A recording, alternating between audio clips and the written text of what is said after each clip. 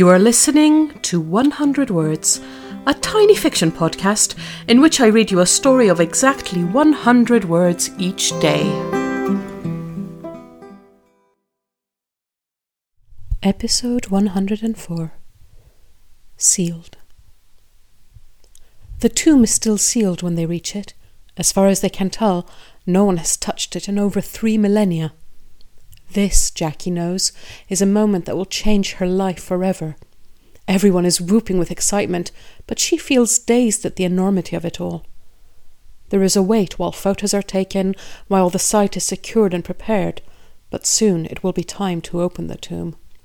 She moves to a quiet corner and offers up her respect and thanks to the person whose eternal rest they are about to disturb.